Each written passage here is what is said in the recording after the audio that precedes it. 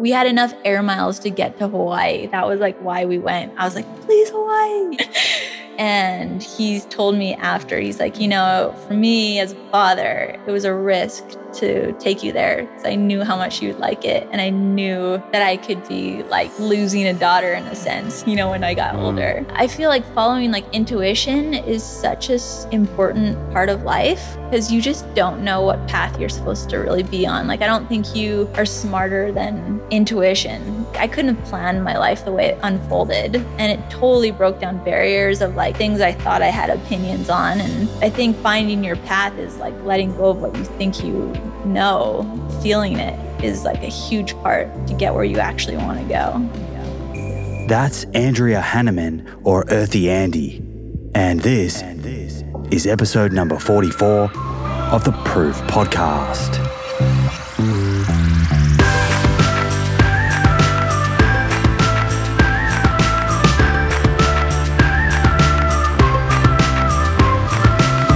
Hey plant friends, hope you're well and enjoying your day wherever you are. It's great to be back here with you again for this latest episode of the Plant Proof Podcast. For new listeners, my name is Simon Hill. I am the creator of this show and plantproof.com, where I post free information about plant-based nutrition, recipes, science, etc. So if you're looking to learn a little bit more about the plant-based lifestyle, check it out, plantproof.com. This week, I've been hanging out in the North Shore of Oahu, Hawaii, and it's been epic. Awesome food, so much acai. There's been a big surf comp on, surf's been pumping. It's just an absolutely incredibly beautiful area. The beach, the landscape, everything about it. Highly recommend checking it out if you're planning to come to Hawaii. And I'll do a blog on Hawaii when I get a chance, and I'll list some of my favorite spots to eat across the islands that I have visited to make your travels that little bit easier. One thing I will say that has disappointed me is the incredible amount of single-use plastic that I've seen in Hawaii, particularly smoothie bowls and acai bowls. So you may remember from episode 1, Jake McKeon from coconutbowls.com, mate, you need to come up here and get the cafes on board your amazing coconut bowls. Of all places, I think Hawaii should be setting a good example globally when it comes to reducing waste, to protecting our environment, to saving this beautiful planet. Of course, while visiting the North Shore, I caught up with today's guest, Andrea, or Earthy Andy, as she is known to her 1 million followers. And at the time of this recording, Andy was 9 months pregnant, third child on the way. So it made sense to catch up and talk about her personal health journey, pregnancy, and get to know a little bit more about the life of one of social media's largest influencers in the plant-based wellness and lifestyle space. We touch on everything from the foods she eats at home, to parenting tips for raising conscious children, to tips for shopping on a budget, and much, much more. It's an absolutely cracking conversation. We do go off on some tangents, but we straighten the boat back up here and there, and there are some really important take-home messages. Let's dive into it.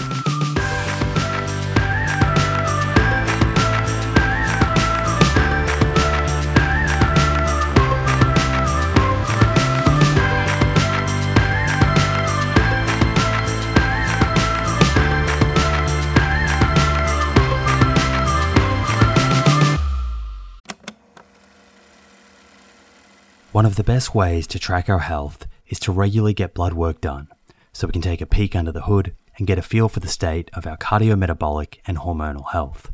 You can do this with your local doctor, or you can use a service like Inside Tracker.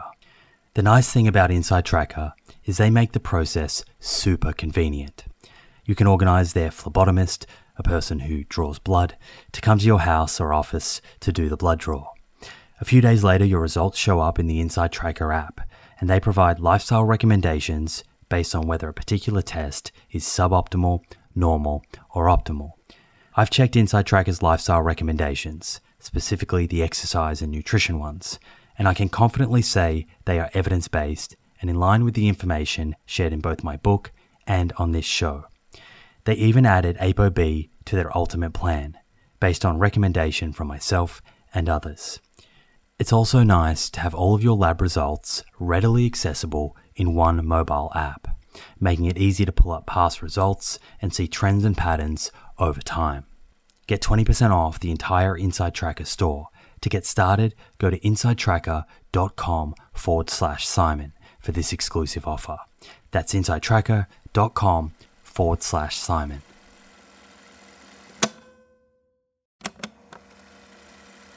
If you're a long-time listener of this show, you'll be well aware of the scientific evidence that supports a high-fiber, plant-rich diet for good long-term health. And while I certainly believe in a food-first approach, there is a role for supplements to help optimize the intake of specific nutrients and address any nutritional gaps. Enter Emil. Emil is a plant-based wellness company with a series of products to help you optimize your plant-based diet. Two of my favorite products being the Essential 8 multivitamin and the Optimal Omega Plus. The Essential 8 contains 8 key nutrients that plant-based eaters often fall short in. And the Optimal Omega Plus contains a direct source of DHA and EPA omega-3s, same as in fish, but from algae. In fact, taking Optimal Omega Plus daily, which contains 750 milligrams of EPA and DHA, is equivalent to eating 2 to 3 pieces of fatty fish per week, in line with the nutrition recommendations globally. To get your Essential 8 and Optimal Omega Plus, head to theproof.com/friends and follow the link which will get you an extra 10% off your first order. That's theproof.com/friends. Earthy Andy, or Andy, welcome to the Plant Proof podcast. Wow, straight into it. Yeah, here we go. Awesome. Thanks for having me. No worries. It's so good to connect here in Hawaii, in Oahu. Oahu. Is that how we pronounce it? Mm-hmm. Yeah. Bit of a tongue twister, that one. No, it's great. Yeah, it's great to connect in person. I've really enjoyed it. I've only been in Oahu for 24 hours now, but I've had about 3 acai bowls. Oh, nice. Acai or acai? Geez, we're dealing with a few tongue twisters here. Yeah, depending who you talk to, that one. Anyway, I've had 3 acai bowls, watched the pro surfing competition this morning, which we were talking about before. So really enjoying it here. Do you live nearby Sunset Beach where we are now? Yeah, I actually just took a scooter down the street to beat the traffic. And so I live probably 500 meters from you right now. Amazing. Yeah. We live really close to Pipeline Beach. Okay. Yeah. So when you guys go out for a surf, where do you normally head out to? Across the street from our house, which is like Rocky Point.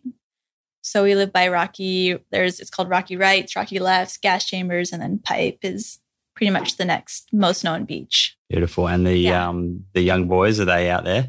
Oh yeah. Yeah. For sure. Right amongst it. Yeah. Yeah. Can't keep those ones out of the water anymore. And you're 9 months pregnant now, right? Mm-hmm. Yeah. So we'll excuse you if at any stage you need to have a break. Thank you. Potentially very long podcast. Sounds like you've worked with pregnant women before. Well, my mum's a lactation consultant. Oh, no and kidding. One of my best friends, his wife, is pregnant now, and they had a boy about 1.5 years ago. So you got a little insight. I got a little bit of insight, and possibly that's going to help me in today's discussion, no doubt. Cool. Very cool. Now, I know the majority of listeners will have seen you on social media as Earthy Andy and the incredible lifestyle that you live with your family. You seem to live a very happy and conscious, very mindful life, a lot of outdoors, a lot about connecting with nature. And I want to delve into what that's like. But before, I'd love to talk about the journey and how you actually got there. Mm-hmm. Okay. So take us back. Where did you grow up here in Hawaii, or where were you born, and what was life like growing up? I grew up in Saskatchewan, which is in the middle of Canada.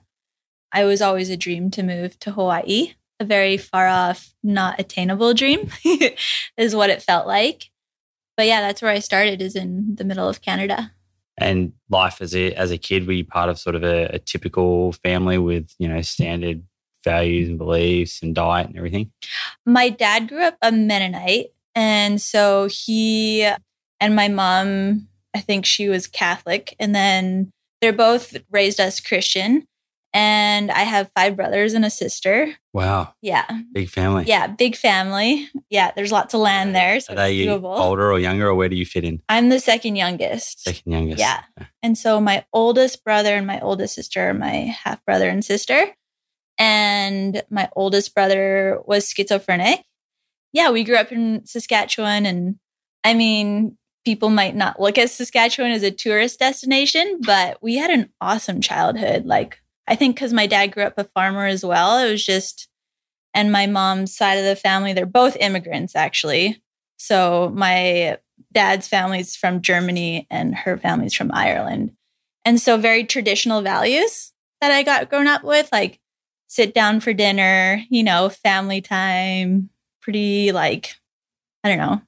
Just routine, normal. Yeah. Yeah. Like you have manners. Yeah. If you don't, you're punished.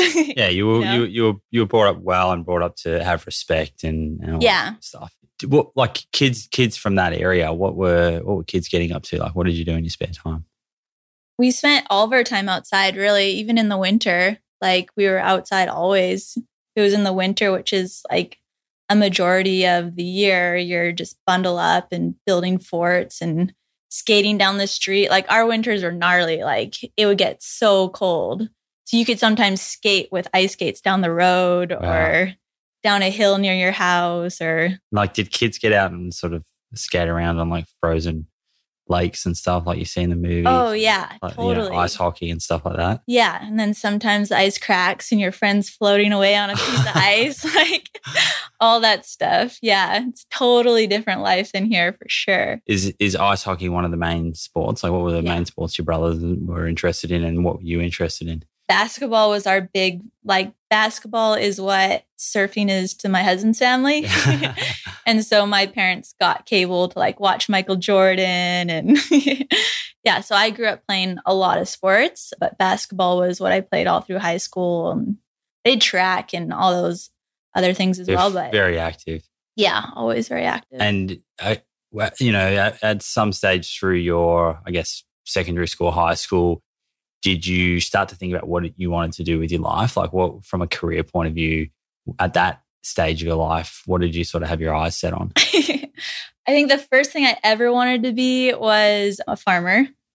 And then I really wanted to be a garbage man because I just loved how they ride on the back of the truck when I was little. And then got a little bit more sophisticated, wanted to be an anthropologist. I thought being a marine biologist would be really cool. And always wanted to be a mom. And so that was never a question. And then I went to school to become like a marketing psychologist.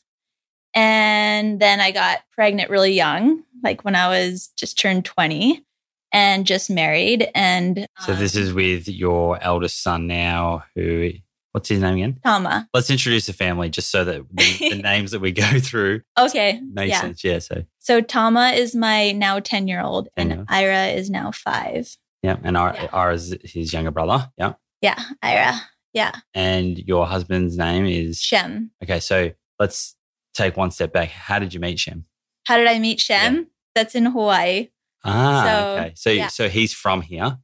Yeah, his family's here. His family's from Samoa and came here. Half of his brothers were born here. He has 6 brothers, so there's 7 of them too. You guys got a big family. Yeah. Yeah. And so he was actually born in California and his parents moved back here when he was 16 or 17. So you met here. What took you from Canada to Hawaii in the first place? In the year Y2K, our family, or just my youngest brother and I came to Hawaii with my parents. And I didn't know a place like this existed. Like, it was the first time I touched the ocean and I was in love. Like, I was in love with here and I just couldn't believe it existed. And I remember it after our trip, like it disappearing in the clouds, the island, and just thinking like, I'll never be a part of that ever again. Like, it just seemed too good to be true, And I cried. And then I used to go to school. This was when I was like 12, 13 years old. I used to go to school and just like along the snowbanks and just look at the sun thinking like that's the same sun shining in Hawaii. And there's life that still goes on there, but I'm not a part of it. And it kind of broke my heart, you know? And even though life was good for me back home too. And I just had that dream. And then one day my dad said, you know, you could go back. And I was just like, really? He's like, yeah, just if you get good enough grades and save your money, you can do whatever you want. And so it became a very real goal very early. And so I just saved everything that I could and got as many jobs as I could. And this was like after high school? This is like when I was like 13 years old. Oh, wow. This is at 13. Mm-hmm. So you really had this strong vision. Yeah. So early. Totally. Yeah, wow. And all my friends were like, oh, to go with you. Like, we'll do it, you know? And then when it came down to it, you know, I was the only one that was actually going to go. And the only way I could go and live here is if I went to school here because I'm not a citizen of America. And so I applied and I got denied. And I was so bummed. Like, it was devastating. Felt like my whole heart and everything was telling me to go, but it wasn't working outright, you know? So I had 2 days to basically apply to my university that was in my hometown and get accepted there, and then do 30 credits, get over a B+, and then apply again in a year, which was really frustrating, but I did it. So you had to sort of take a step back. Yeah. But you had the resolve to grit your teeth and have another go at it. Yeah. It took me a day to like process that because I was really like frustrated that was my dad again. I was like, well, you have 2 days to decide. Like, it's going to take you another year and you have to do this to get in, you know? Is there somewhat of a lesson in that he was sort of teaching you to work hard, do you think? Yeah, totally. And here I thought I was working hard. Yeah. You know, I had saved enough money, had these goals, and it just wasn't the path that I thought would happen, you know?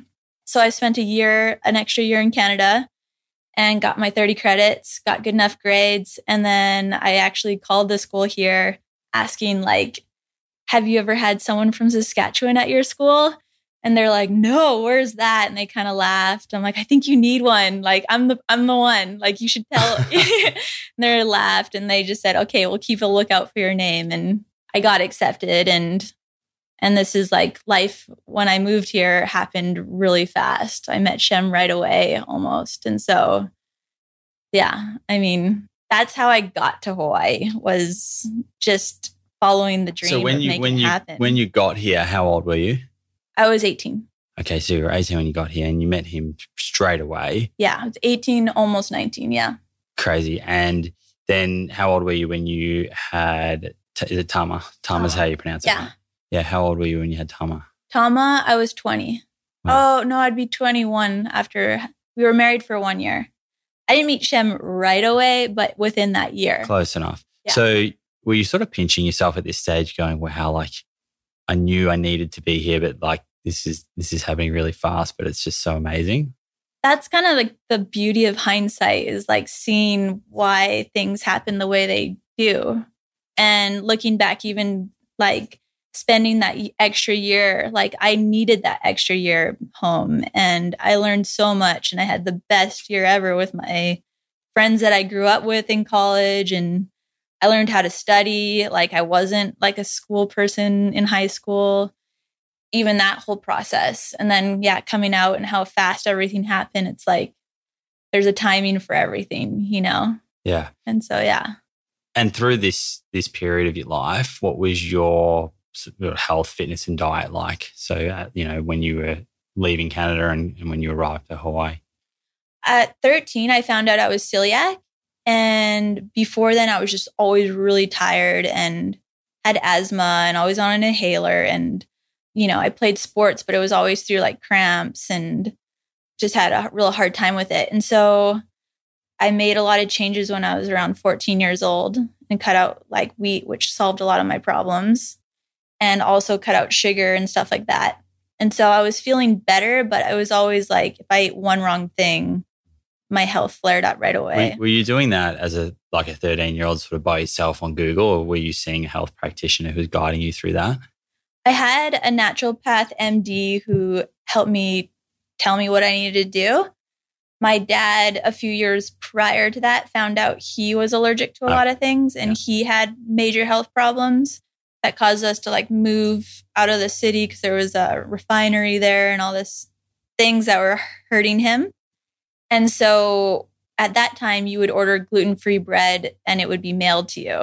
And it was a frozen and it was probably block. rock hard, right? Yeah, it was gluten-free bread has come such a long way, hasn't it? It has come such a far way. And so, yeah, I had a lot of fun learning how to cook for my dad, which was no eggs, no sugar, no wheat, and using things like amaranth and all these different flours that I found. It was my way to help him learn how to cook for him. That sounds like at a pretty early age, you would have started to realize the connection between food and how we feel. Yeah. I was the kid who went to bed with encyclopedias and recipe books, just wanting to learn where food came from and how it affected you and what spice goes with what and how you make bread rise. And I'm just fascinated by it. Yeah. And then, okay, so you removed a few things from your diet and you found out you were celiac. When you moved to Hawaii, what was your diet like that? Was it just a sort of a continuation of the diet that you had in Canada, similar? Yeah, it was pretty much the same, minus a lot because I was super poor. So I really lived off of trail mix and apples for a long time. That's doing it on a bit of a budget. Yeah. So at what point did you start to look at the animal products in your diet and changing your diet from where it was then? That would have been this 3 years ago. And I don't know if it was just from getting married that I started to eat things that were slowly deteriorating my health. And, I don't know if it was partly having kids that changed other things as well. I know that changes your body, but I was just constantly living with chronic pain and just finding it really hard to eat in the day because I didn't know how my body would react, whether I'd throw up or need to lay down because of some stabbing pain and just fatigue and just all sorts of elements that I began thinking were normal. And it wasn't until my dad actually told me, you should spend this entire year becoming an expert on you. Just really figure out you once and for all, because you shouldn't have to live like this. I started seeing a lot of specialists and just really putting the effort forward to figuring out what's going on. And a lot of these answers came back with a medication option. And for me, I thought, okay, if you fix this, but you're going to have the side effects of that doesn't get me ahead either. And I didn't want to mask a problem. I wanted to fix the problem. And so those answers weren't good enough for me. And so I just kept researching a lot and been working with this one doctor in particular for 4 months. And I'd been eating pretty much plant-based, 80% plant-based and with a little bit of animal protein. And she was surprised that I wasn't recovering faster.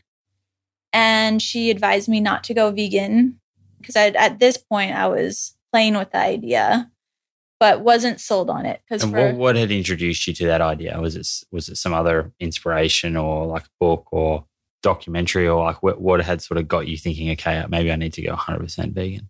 Well, at first I thought veganism was something I would never try. I just didn't understand it. And I thought you needed animal protein to be healthy. But then I would start seeing it actually on YouTube and social media, these girls that were eating all this fruit and saying vegan changed their lives and having so many of the same problems that I was having.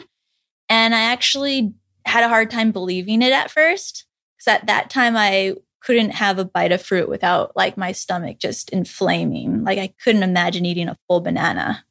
That almost made me feel scared thinking about it, And so I just started researching more and more and then just started feeling maybe I should, maybe I shouldn't, but wanted to really know the science and everything behind it before, doing it.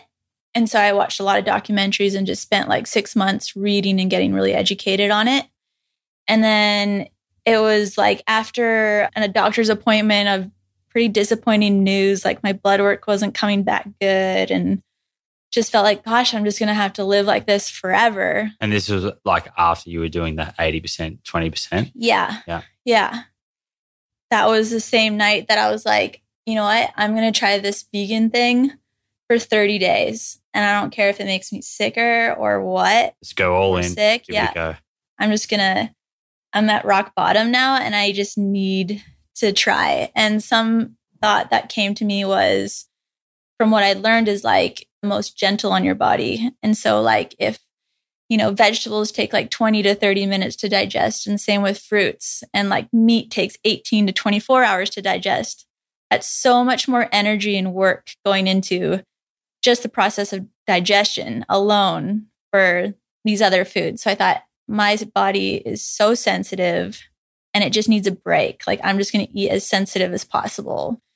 And so that I started to trust in. And then I had the other thought, like, I just need to trust in nature. Like there has to be a reason why there's this food on this planet. And I need to trust that more than I need to trust any man's concoction of like energy bar or like powder or anything. I just need to take a step back and just go back to the roots. So it was whole foods. Yeah. When you did this. Yeah. Oh, completely. And so that was the same night that I actually opened Earthy Andy. And I thought, okay, I'm going to journal for 30 days.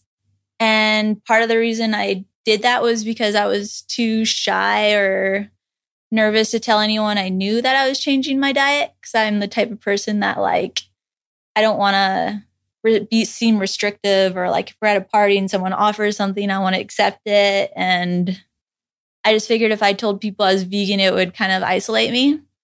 And so I figured I'm going to journal. Which I think is that's like a really common fear that people have, right? Yeah, and it's very real to me too. And so I just thought, okay, I'm going to journal and I'm going to learn. I'm going to try to get inspired by other people and figure this out and not tell anyone I know. And see how long I can go without anyone noticing. See how long you go until you have 1 million followers and then try to hide it. Yeah, it was actually took like a month for my husband to notice.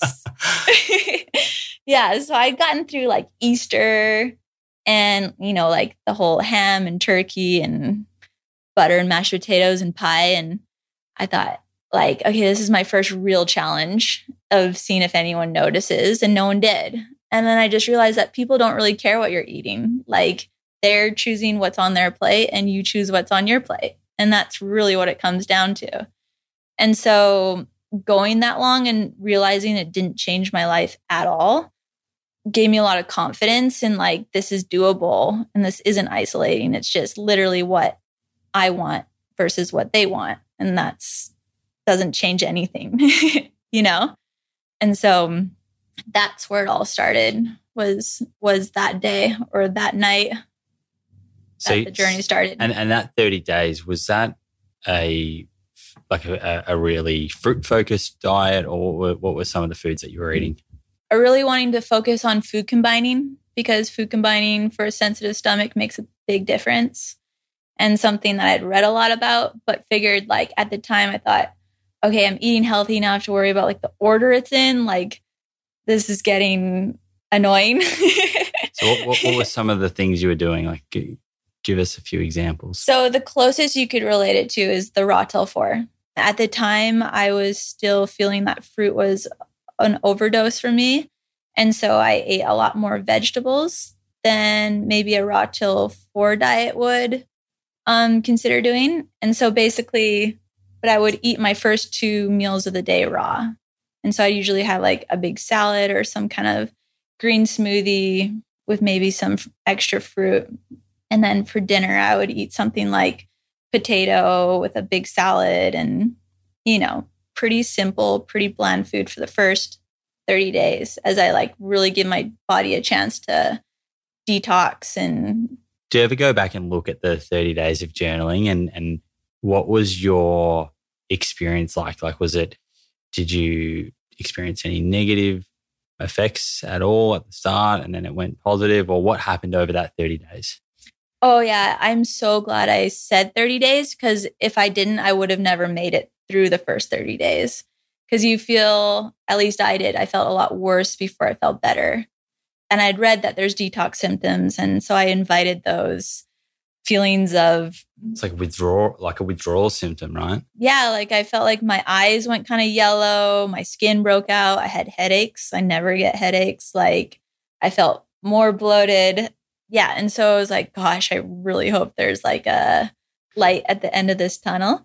And it was at the end of like the 3 or 4 weeks that I started to feel the like positive effects of food in my body after I ate. Like I remember feeling after I ate like energy entering my blood, like I could feel it. And I was started to feel like this vibrance. And it was like, I'd never felt that before. Like I'd never felt like good before. I've just felt normal before. And then that became really motivating and realized like my stomach went flat, my headaches, my skin, like everything started to change. And then people started to notice like, wow, you look really like happy and healthy. Like, what are you doing? Like that kind of question was happening all the time.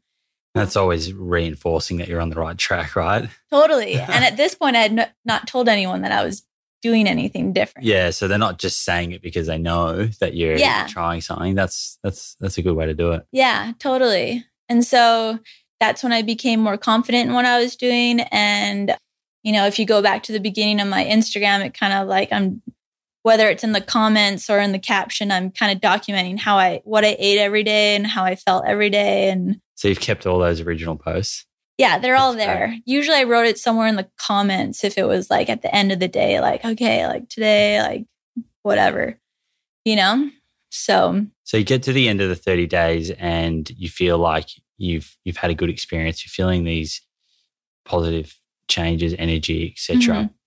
What did Shem think? Did you say to him like, this is I'm going for another 30 days, or this is it? I'm just gonna eat plant-based? And what was his support and feedback like at that stage? So at like 3.5, 4 weeks of being vegan, we were on a date and he ordered me like one of my favorite dishes, which was like this calamari that was gluten-free. And when I'd gone to the bathroom, and then I came back and he's like, I got you like your favorite dish. And I was like, oh, thanks. I'm like, actually, I'm not going to eat it. And he's like, why? I'm like, I'm a vegan.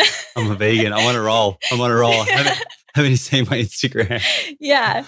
He's like, what? No, you're not. He's like, there's no way that you're a vegan. Like, so that was like the first time that you said, I'm a vegan. Yeah, I'm a vegan, Shem. And he was like, no way. I'm like, no, I really have. I've actually been doing it for 3 weeks. Like, you just haven't noticed. Did his jaw drop? Like, what was his reaction? Yeah. I mean, he wasn't really around that much. Like, he was working a lot. And so it wasn't really that hard to hide it from him for him not to notice. But yeah, and then I was just telling him like, I don't know, but I feel really good and I don't want to stop because this is the first thing that's working for me. And he's like, I can tell, like, that's awesome. And so he was supportive. He's like, whatever's working for you, like, totally do it, Yeah, that's where he first. And then like a week or two later, he like picked up my phone and it was on my Instagram and it said Earthy Andy. He's like, Earthy Andy, what is this? And I was like, give it back. I don't want you to look at it or see it until like my full 30 days is up. He's like, 30 days? What are you talking about? And then I didn't want anyone I actually knew to know because I didn't want it to alter like anything I did. I didn't want to feel like those thoughts of like, what will this person think if I'm being like transparent, Like, I don't want to tell my neighbor I have like stomach aches and stuff like that. Like, I just... will kind of a private person. Will their perception of you change and, will they judge and all that sort of stuff? Yeah, I think I'm just a little bit shy and at that time, I think that's really normal. I think most people who go on such a huge transformational journey like that, like that's a big thing to be talking about. And it is very private. So were random people though that you didn't know connecting with you, and like were they finding your posts from like certain hashtags, and were you a little bit shocked that there was like people out there that were interested? Well, I was the one that was interested. I felt like I was following people that I felt like I could learn recipes from you, or you have really good information that I'm learning. And, so it was very like, this is for me, like I'm trying to learn here. And if you think back to then, who were some of your biggest inspirations that were maybe already on social media or on Instagram or YouTube? It was such a variety. Like I really appreciated the person who had 10 followers that was doing it in their story, next to the doctor, next to, someone that's more Instagram famous or whatever. So you're just like searching hashtags and finding whatever. Yeah. I would literally put in like vegan or raw tofu or, like plant-based, and just try to find, different people that were doing it. I think Lonely Jane was one of the bigger accounts. That Freely girl was a Banana girl. Yeah. Big advocate. And I learned a lot from like all sorts of people. It took me like the science, like the different documentaries to really sell me on it, and to hear like these people's experiences. Like I needed to hear like so many different experiences for me to be like, okay, like I feel confident, the realness in this, and got more confident in it. And then, looking back on the stuff, like at my first post, or one of my first posts was like, I guess I'm a vegan. And it was this Costco like grocery cart full of like vegetables and other food, and all wrapped in plastic and everything like that. And I think like it started for plant, like for my health. But now like looking at it, it's become so much more than my own. Right up. Yeah. These other pillars that you start to get connected to. Fully. And I want to go into those. Yeah. But before we jump off this topic of food, so this was about 3 or so years ago. So both of your sons were already born, right? Mm-hmm. So what was it like? And do they eat a plant-based diet now? Yeah. So presumably their foods also changed. And at what point did you go, okay, now I need to not only learn about food for myself, but I need to actually learn about food from my family? Mm-hmm. So before I went plant-based, I felt like I was feeding us healthy food and felt that was really important, and I felt like that was really connected to even like child behavior and, their mood and energy and everything else like that. Like that connection of healthy food and making parenting easier and a child happier already existed. But my kids had things like eczema, asthma, and, would often get sick and things like that. And what sort of foods were they eating? Just paint a picture of their sort of typical day of eating before you changed anything. I guess it would just be like, I would try to have like sit down meals and like, but there would be some kind of animal protein, cheese, it might be like chicken, rice, and salad or broccoli. But there was vegetables, and I'm not sort of picturing a standard American, like overly processed diet. No.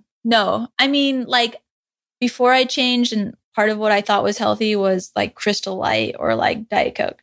Yeah. Like, there's definitely things that are not healthy to anyone that at the time thought were like, oh, this is a better choice. It's like a different standard that you start creating for yourself. But my kids, no, they didn't drink soda or eat I didn't buy much processed food for the most part. And so I don't know, like, spaghetti or ice cream and things like that. Yeah, like ice cream. Yeah, for sure. If you've tuned in to the many episodes I've done focusing on cardiovascular disease, the leading cause of death globally, you'll be well aware that ApoB is a better biomarker for measuring our risk of having a heart attack or stroke than LDL cholesterol. The only problem is that not every pathology lab is set up to test ApoB levels. Fortunately, this has now been made easier by Inside Tracker, a leading health and wellness company, founded in 2009 by experts in aging, genetics, and biometric data from Harvard, MIT, and Tufts that provides lifestyle advice based on your blood test results. With the new edition of ApoB, Inside Tracker's Ultimate Plan now analyzes 44 biomarkers, including metabolic health markers like HbA1c, triglycerides, and blood glucose, important nutrients like vitamin D and iron, as well as hormones like cortisol, sex hormone binding globulin, free testosterone, and total testosterone, before giving you science-backed lifestyle advice to optimize your health and longevity. Your data tells the story of your health. With Inside Tracker, get to know your story and create a lifestyle that delivers better health for longer. Get 20% off the entire Inside Tracker store. To get started and redeem this offer, go to insidetracker.com/Simon.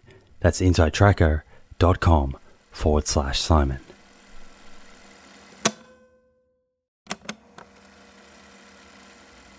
Hey friends, the scientific evidence on lifestyle habits that lead to longevity is clear. Now it's time to put this knowledge into action. I'm excited to announce the Living Proof Longevity Challenge, a 12-week program to build evidence-based lifestyle habits to optimize longevity. My team and I have transformed over hundreds of hours of conversations with experts on aging, nutrition, and exercise into a life-changing 12-week program that will challenge you to develop habits that lead to a longer, better life. This is a unique opportunity to gather health data about yourself that has the potential to change your life for the better. You'll start by testing 10 longevity biomarkers that tell the truth about where your longevity stands right now, today. Following that, you'll get a personalized longevity score to guide your 12 weeks of habit building that will boost your score and improve your biomarkers for the better.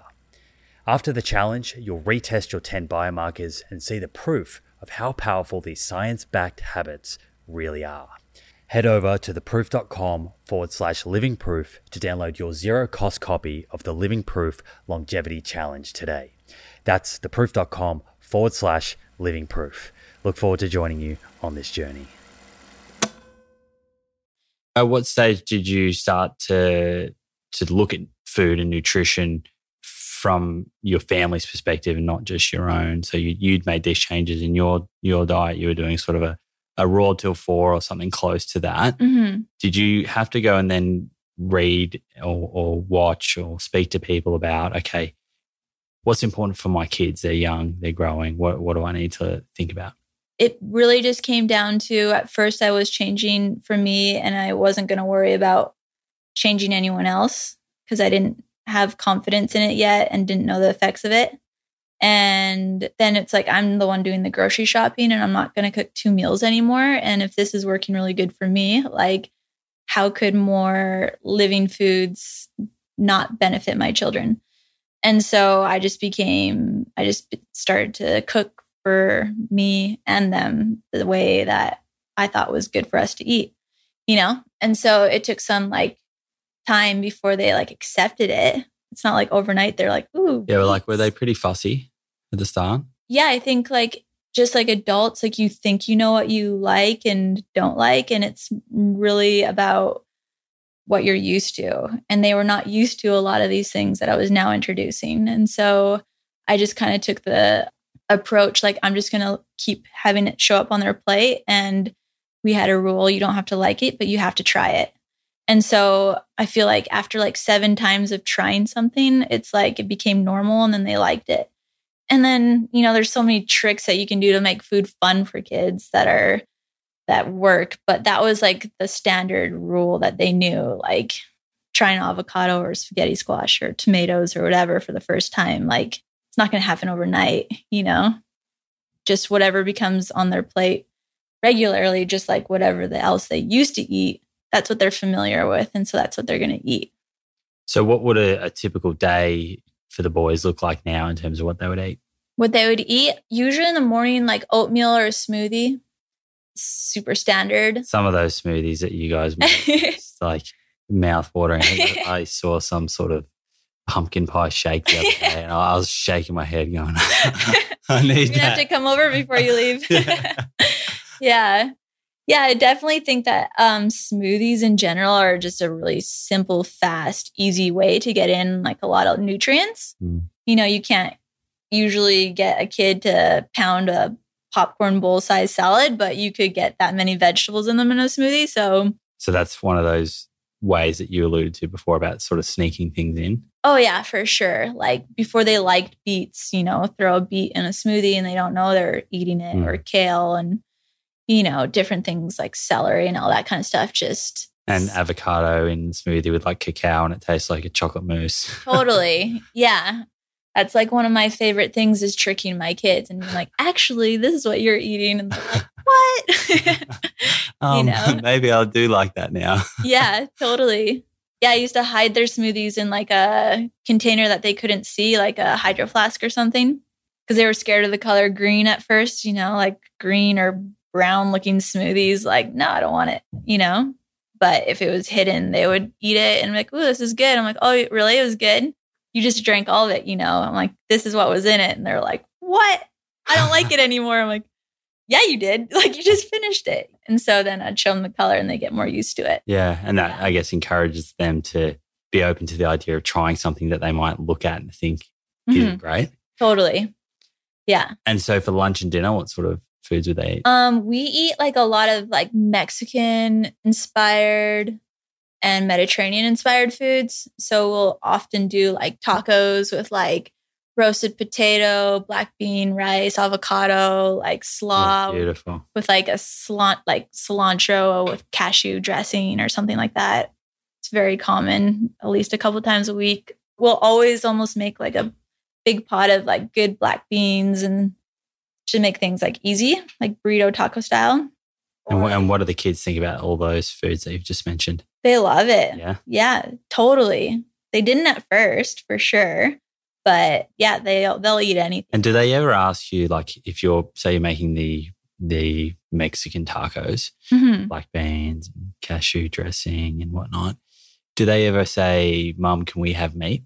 Like, is that ever even a question? Not really. I think it's just so normal now. And so if you go back in time, yeah, totally. And same with my husband. It was like, it wasn't a full meal or you didn't feel satisfied unless you had those things that you used to eat every day. And so nothing happened overnight and I didn't expect it to happen overnight. And so it just took time and it just became normal. So was there like during that time where maybe they were asking a little bit more, like was there compromises made, or how did you get through that period where you sort of went from having meat or animal protein on the plate to not? Was it challenging? It wasn't challenging because I never forced it. It was just like, this is what's for dinner. Like there's nothing else here. So if you don't want to be hungry, then eat it. They're still young. It's not like they're 18 and can go drive to wherever they want. But also at the same time, like if they were at a friend's house or their grandma and grandpa's and they offer them something, like for me, it's their choice. And for me, they're so young and this is all so new that if they can learn to love food and respect food, know where it comes from, I think that it'll be a more lasting impression on them if they make the connection themselves instead of being forced. And so, I did worry about that for a while. Like if I keep saying you can't, your birthday party and you can't eat that, like, are they going to resent it? And maybe even rebel when they're old enough to make their own typical teenager like I was. So was part of that educating them, I guess, why you've removed these foods from their diet? Like and how did you approach that? Well, at first it was like a health-based thing, and then like saying like, oh, if you eat too much sugar, like you're going to have bugs crawling around your teeth. Like that's gross, Like I have boys, so anything that's like ooey or gooey. Yeah. So you bring it down to their level. Totally. Yeah. And then just like, like candies that are made with or marshmallows that are made with gelatin. Like, do you know what gelatin is? And like to explain to them, like, that's like a cow's hoof or, and they're like, ew, that's disgusting. Or like just telling them in like a lighthearted way, they just don't want to do it after that. Like, oh, I didn't like cow's milk. Like my kids do not want to eat cow's milk. And before, if they went to a friend's house and they were out for cow's milk, they might drink it, but now they won't. And they've come to that on their own. probably took longer for them to come to it on their own, but it's their own decision. And it's not because I can't, because my mom said so. It's they understand and they don't want to as a result. And they've also come very connected to how they feel off of food. And so because their diets have become more clean, they feel the effects of like the other food more. And so once in a while, I feel like it's almost good to have that reminder. I feel like I'll never need it again. I'm so sick of the yo-yo. But as you know, you're a kid and you're growing, and or for anyone that's changing, it's like you eat super good and you start feeling good and you feel like that's normal. And to reintroduce something that you used to and to feel like the shutdown that can happen from that is like, you know, it's the motivation. Like, okay, there's the health reason for this, and there's like the environmental and ethical. Yeah. So sometimes, like, would they come home from like a friend's house, and if they've had lots of processed food, they might be feeling a little bit sort of down on energy, or just feeling not as good? Yeah, I could see the difference for sure. And emotionally, can you see a difference? Oh, totally. Like totally emotional. Like my kids are like happy, epic little kids. But if they're like had a bunch of junk, they break down, you know, like I see such a relation that it's so motivating for me to feed them well because they're just happier, and it makes parenting funner. Like if they're happy. And a lot easier. So much easier. So much easier. Yeah, totally. So I know that you've mentioned on social media before that Shem's family owns some burger restaurants. When you went through your transition and changed your diet and the kids started eating what you were preparing at home, how did that sort of impact, I guess, Shem's own diet? And you know, how does the extended family, I guess, who owns burger restaurants think about what you're doing online? Nothing happened overnight, but they really saw the difference it made in me and thought that was awesome. And the surprising thing that I learned when I was open about what I was going through is that you learn that a lot of people are going through something personally that they want answers to. And so they become interested for their own health reasons was the first thing. And so, you know, it was like family get-togethers became predominantly like unhealthy in comparison, like potlucks and things like this. And they just started, you know, people became more health conscious in the family and seeing results for themselves, whether it was for their eczema or energy or whatever. Even his dad went vegan for like plant-based for like 7 years. Like randomly he'll taste something, but like the health and like relating health to food and lifestyle is like normal now. It's really cool. And it just kind of happened over time. And his parents have been like really cool about it. Like they, you know, like instead of feed my kids ice cream or something, I'd say, you know what my kids would love is if you guys gave them like their favorite fruit. Like they love papayas. Like they would love that too. And so they started like bringing papayas to the house instead of like a box of ice cream, you know, and just being like, thank you so much. Like that was awesome of you guys to bring that over. Like they love it. They just saw the change that happened in me, and they became interested as well. And as a family, as far as like get-togethers and all that kind of stuff, it became like more health conscious and a lot more plant-based. And a lot of them have cut, if not meat completely out of their diets, definitely like a lot less. Wow. Yeah. That's huge. Yeah. It's been really and cool. They still own the restaurants? Yeah. And they serve salads and other things as well. But yeah, like we were talking about before, like for me, like there's things that I don't want to support anymore. And for Shem, he realized what he didn't want to support anymore, which was part of the reason why he didn't want to do that for like a lifetime living. That didn't happen at the same time as it happened for me. And I'm not saying it will or will not, but it could for someone else. It's just a matter of like time before things become apparent to people and what they want to support. Not forcing it. Yeah. You know, everyone's different and on their own journey. And so what they do, I'm not judging or anything like that.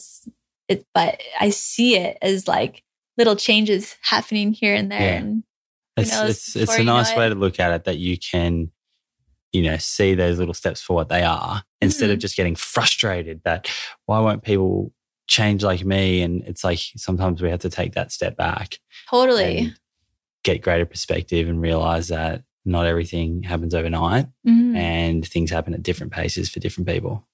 Exactly. Totally. And even just like environmentally, as far as the restaurants go, like they went from styrofoam because that was the cheapest to paper. Yeah. And so there's like all these changes that like are happening. So it's really cool. Yeah. Slowly you're inspiring millions of people around the world, but clearly you're inspiring them to be a little bit more Maybe conscious. I'm a part of it. I don't know. Yeah. Maybe they're just, they're an epic family.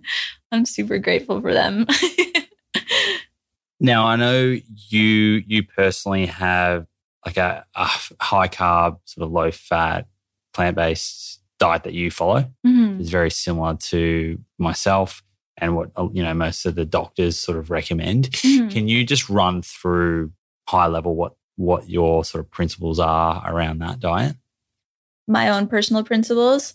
I really take into consideration food combining.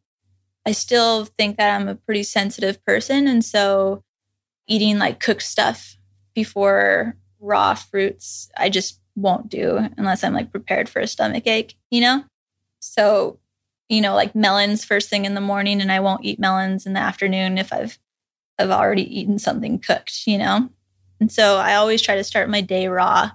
Lunchtime, I usually try to keep raw, maybe some like tortilla shells or, if it's winter, I tend to like warmer foods like potato and soups and stuff, but I won't eat much fruit after that, and especially not in the next couple hours. For the majority of the time, if I want to feel my absolute best, I eat mostly raw in the day and cooked at night. And how long sort of before you go to bed would your last meal be? I'm not like a standard to look up to for this. I love nighttime snacks. So I know I would feel better if I didn't, but sometimes we put the kids in bed and have like a snack or whatever. So yeah. But yeah, if you want to have like a better sleep and want to feel your best, like a couple hours before would be ideal for sure. And in terms of the sort of quality of the produce, I'm guessing around here you get amazing produce, but do you have any recommendations or tips for what certain vegetables and fruits people try and buy organic versus conventional and that sort of thing? For sure. I think anything without a thick peel, then you'd want to buy organic. If you're eating like things like grapes or spinach and lettuce, like those things that can absorb any chemical or anything in their environment, you want to keep as organic as you can. And then anything like an apple that you can peel or an orange or banana, it's not as critical. But things like, berries, grapes, these things without a thick protective peel, you'd want to try to get organic if you can, for sure. And you mentioned before a budget, that was a different stage of your life, but just in general, I know that you would agree that like plant-based eating doesn't need to be super expensive. Do you have any tips for mothers who are maybe finding it expensive, or maybe they're wanting to transition to a plant-based lifestyle with their family? Tips for not breaking the bank and actually making it affordable? I think the first thing to realize is that your health is worth it. And so whatever budget you have in your mind, that might change. I think another thing to realize is your health is this continuous journey that will affect your entire life and in the present and the future.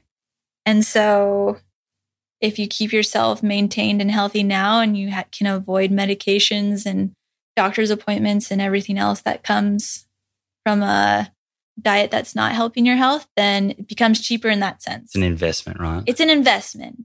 But at the same time, we do spend less than we used to on groceries. And how do you do that? Well, if you're buying cheese and meat and all these different things to bake different things all the time, especially in Hawaii, maybe, I don't know, it's super expensive. Hawaii, this place is so expensive. It's expensive.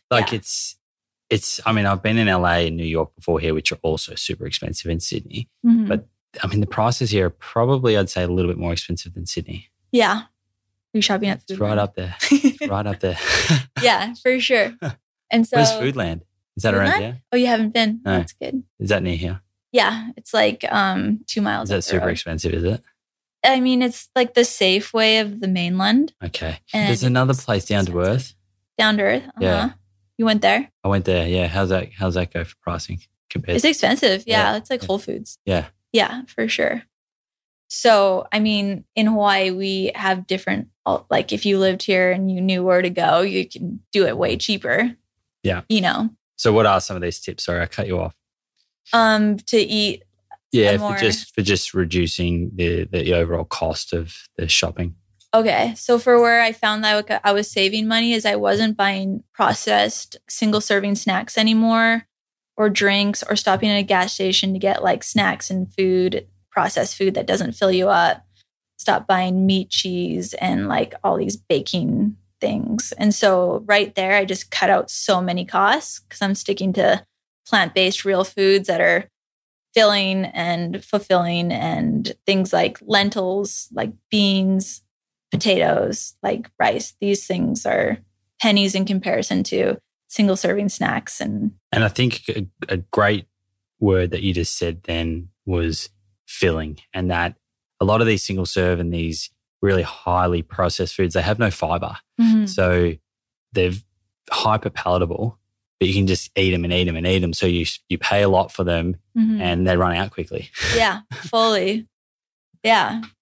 And so I know a lot of people think, oh, if you eat plant-based, it's lettuce and you're always hungry, but there's definitely lots of foods that can be more sustaining, like those ones I mentioned, and avocado and seeds and these things that can bulk up a meal, which for someone like, especially my boys, like I've seen like what it takes to like sustain active little Groms and a 6'4" husband who surfs and is very active himself.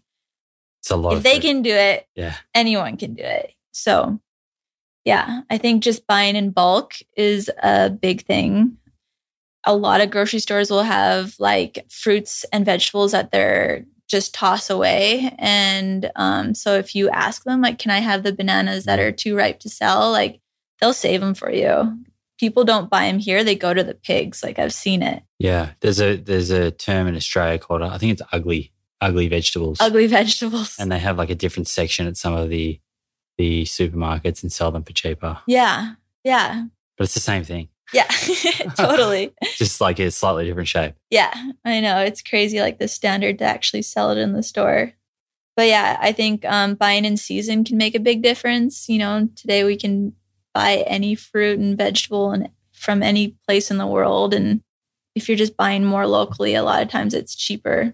Obviously, if you can grow your own stuff, that would be awesome. But most people can't or don't have the time. So buying in bulk is a huge one. Here in Hawaii, like it's cool. Like how, I mean, we're just so spoiled with things that grow on the trees all year round. So my neighbor might have too many banana trees and I might have an avocado tree and someone else might have a mango tree. And so it's, you know, here's a bag of mangoes, or like give and takes kind of thing. Like a lot of times you'll see on the side of the road, like leave how much you can, take whatever's there, you know? Yeah, so that's cool. One day it might be papayas and coconuts or avocados or breadfruit, whatever. But we've traveled around the world and it's a lot easier to do it in most places in the world than in Hawaii because there's markets everywhere. Like everywhere we've ever gone, there's markets that are way cheaper, you know? And I think, gosh, if we lived here, it'd be so epic to like eat organic everything, you know, or having all like the local in-season produce so close. Here you have to get creative for sure. Yeah, it's nice that you said that because I think a lot of people would look at your social media and think, oh, it's easy. It's easy to do it over there in Hawaii, but in reality, that's how I feel about Australians. Yeah, for sure. Hey, well, look, Australia, we are very, very lucky. Yeah, in for Australia. sure. Australians and Europeans. Now, you mentioned the kids and the fact that they eat they eat a lot and they're growing, they're surfing, they're so active. Do you have have you had a sort of family doctor that, for the boys over their life?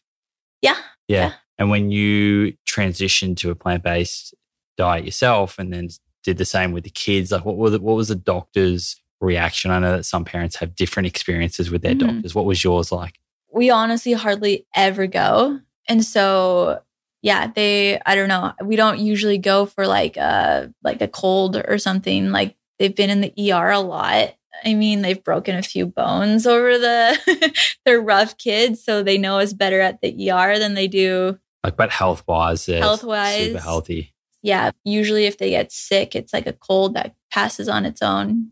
My youngest got pneumonia once and that required going to the doctors. But besides that, that's like one of the best things ever about, like the health part is you're not sick anymore and you're not having to stop your life every month or because your kid is sick. Like they just get over it way faster.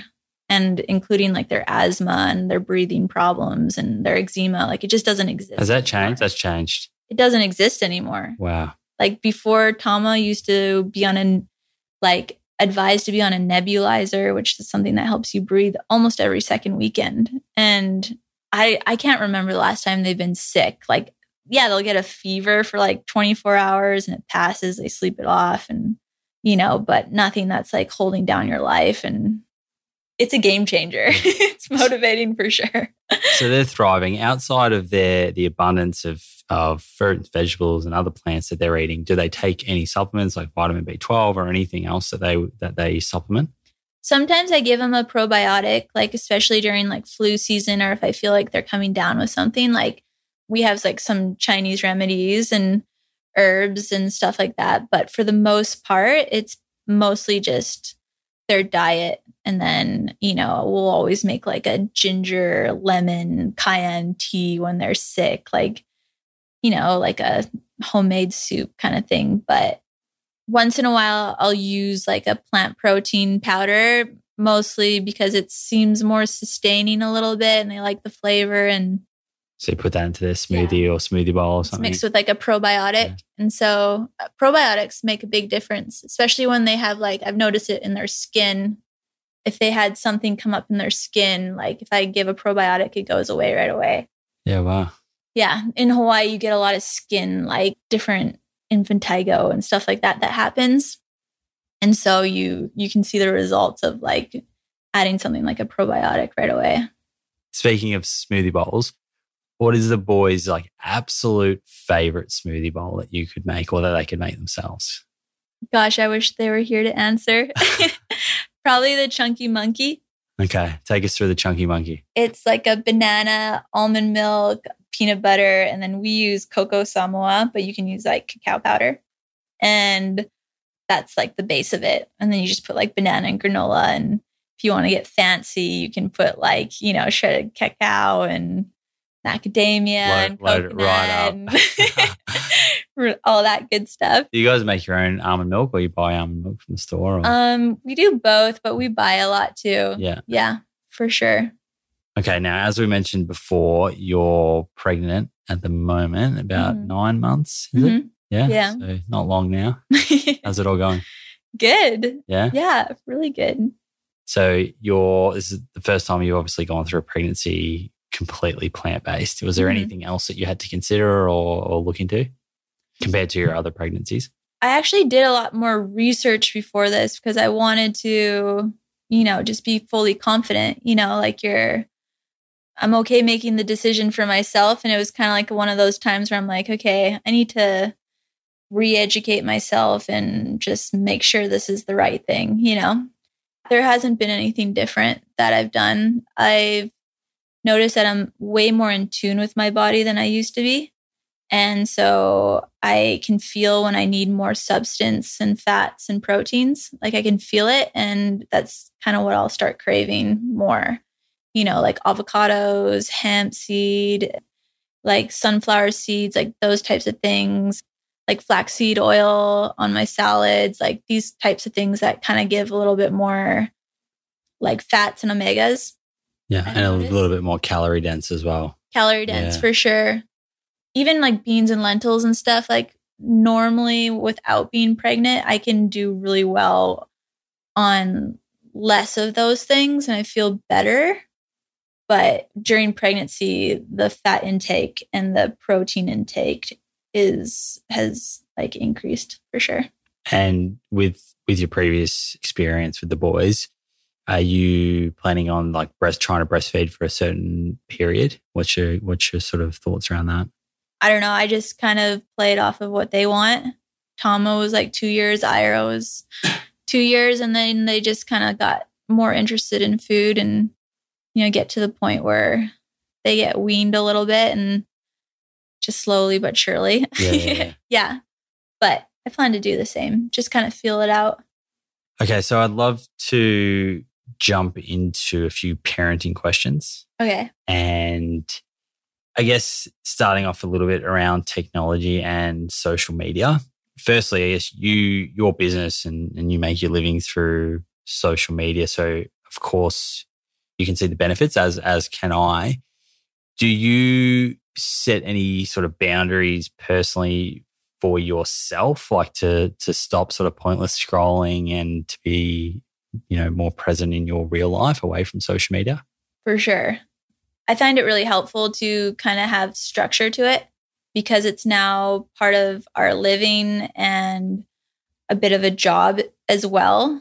It didn't start out that way. It was definitely something that I just wanted to keep giving to and hope that it would help someone like it did me. That's why I did my website and everything. It's just, I was so grateful and so I was just overwhelmed at what a difference it made in my life that I just wanted to support it and be a support for anyone else because it was just hit so home to me of what a difference it made. And I always want that to be the core of why I'm putting out what I'm putting out. And I hope it comes across in a doable way and not a preachy way or anything like that, because who am I to tell someone to do? But I just want people to know you can heal yourself through food and, lifestyles related to how you're doing overall.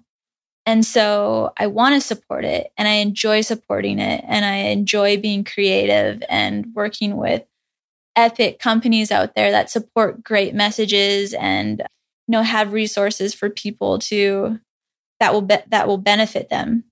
But for my personal life, I wasn't expecting to be a full-time working mom or for my husband to stop his job and work together. I didn't think that was something that would happen, but it has. And so it's full-time, every day.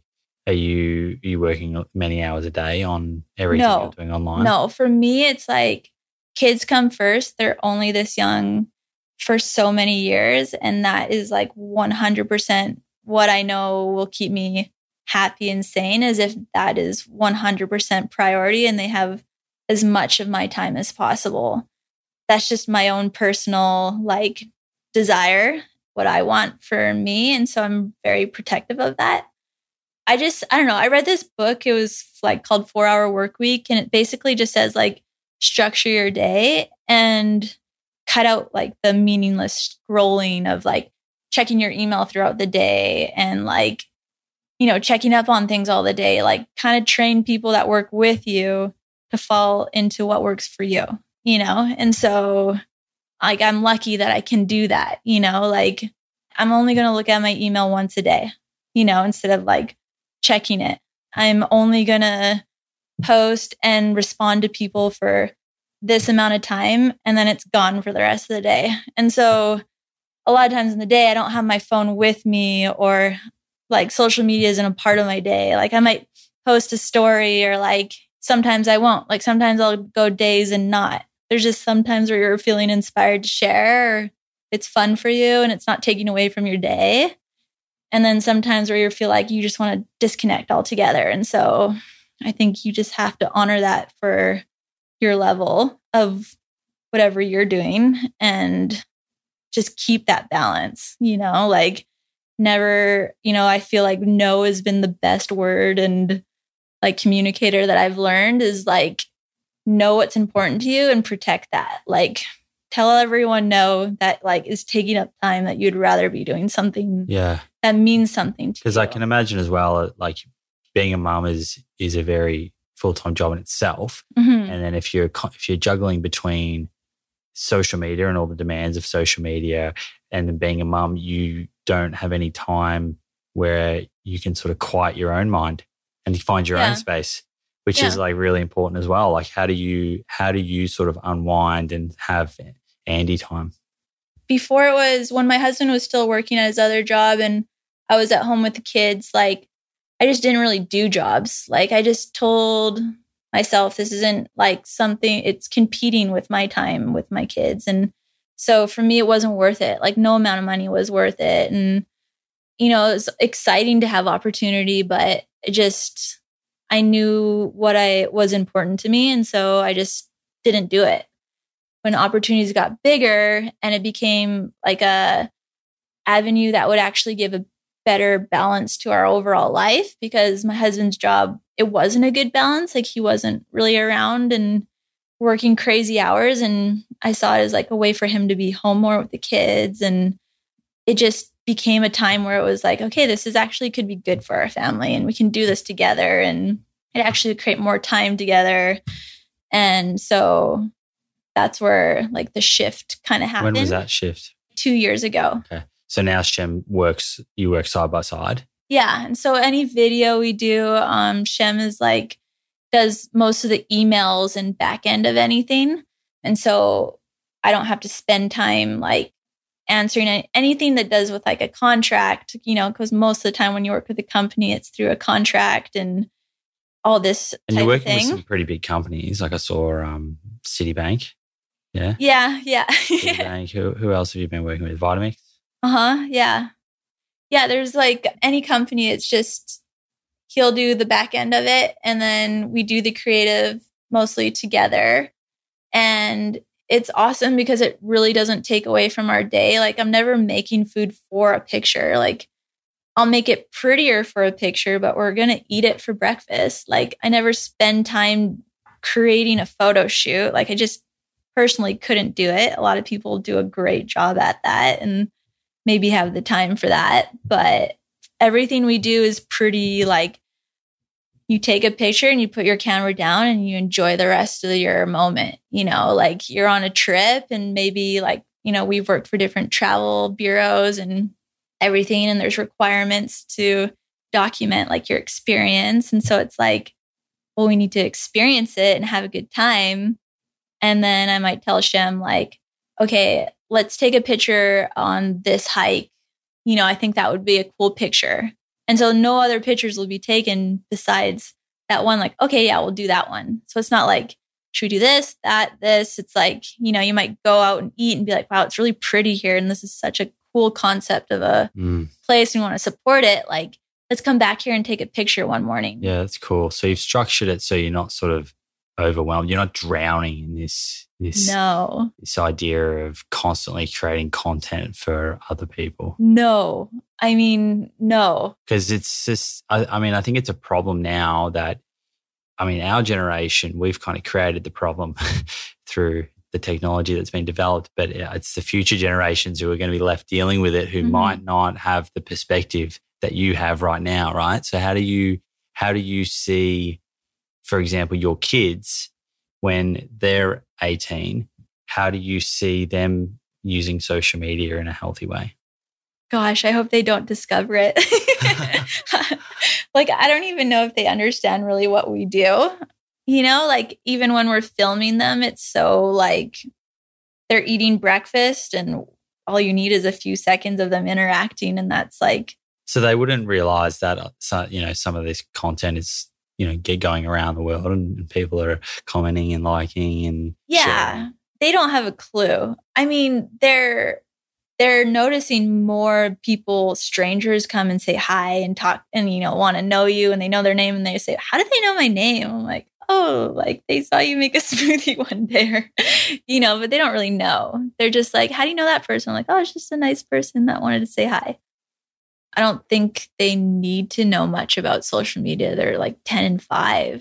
Yeah. So do they don't use gadgets and things at home or what? Do you have household rules around gadgets and TVs and things like that. Yeah, for sure. I mean, it's like so directed to behavior from my experience. It's just they're happier kids if it's not something that they're wanting to do all the time or think that they can do all the time. Kids here are really active naturally, I think, but any kid can get addicted to electronics and it just changes the behavior and yeah. And so I mean, fast. and social media, like you said, you hope they don't discover it. Like it would be incredibly easy for someone who's very impressionable, like all kids, right, to compare themselves to other people on social media and then almost just start to like live someone else's life rather than discover their own uniqueness and, their own sort of creativity. Yeah, I worry about that a lot. So I didn't really get into social media until I was like 29. And so like the whole, even high school of like who's hanging out with who and what boy likes who and they didn't invite me and I can see it, you know? She's dating him and he does this. Maybe I should do that. Like, yeah, it'd be so hard. It'd be so hard. And like, I'm grateful that I didn't have it because I feel like it could totally mess with your head and even just like body image. Like I grew up with 5 brothers, like everything went over my head as far as like what's like, standards and all these things that play into like your mind as it's growing. So I feel like I was really lucky not to have these impressions that followed you everywhere. Like if you're at school and you're bullied, once you leave school, it's done. Now it can follow you until you fall asleep at night if you open social media, and that's a real thing. And, I think like the longer a kid is, hopefully they're just super into like sports and friends and busy that they won't have time for it. Just like girls. I hope they don't discover girls until they're like 20, So I guess in terms of those boundaries and parenting the boys, like if they do want to, do they ever come and they want to watch more TV or play with some gadget more than you'd like them? How do you approach that? So they're allowed to use it once in a while for sure. But if it's becoming something that they're like expecting or, waking up and like wanting to do, then we just, you almost have to like detox it. Really, they just have like a few learning games and like this surfing game and the skating game. That's all that is on their little like thing. Game console. Yeah. And like for a while, they get into the habit of wake up and no one's up yet and they start playing it. And so it's like, no, like you're not starting the day with this. Go outside and skate or go outside or do whatever, So if it's out of sight, out of mind, then they forget about it. And sometimes if kids are like addicted to it or are used to using it, it's going to take a few days of the whining and asking for it and claiming they're bored before they start like finding different things to do and they start getting creative. And that's like one thing that I worry about is like, you can look up anything, you can get an answer to anything by like asking Siri, And so it's like, if that's taking away from them discovering it themselves or learning how to like play themselves, then their development is being cheated a little bit. Yeah, because all these things you're talking about, it's like solving a problem. Right? There's actually solving a problem.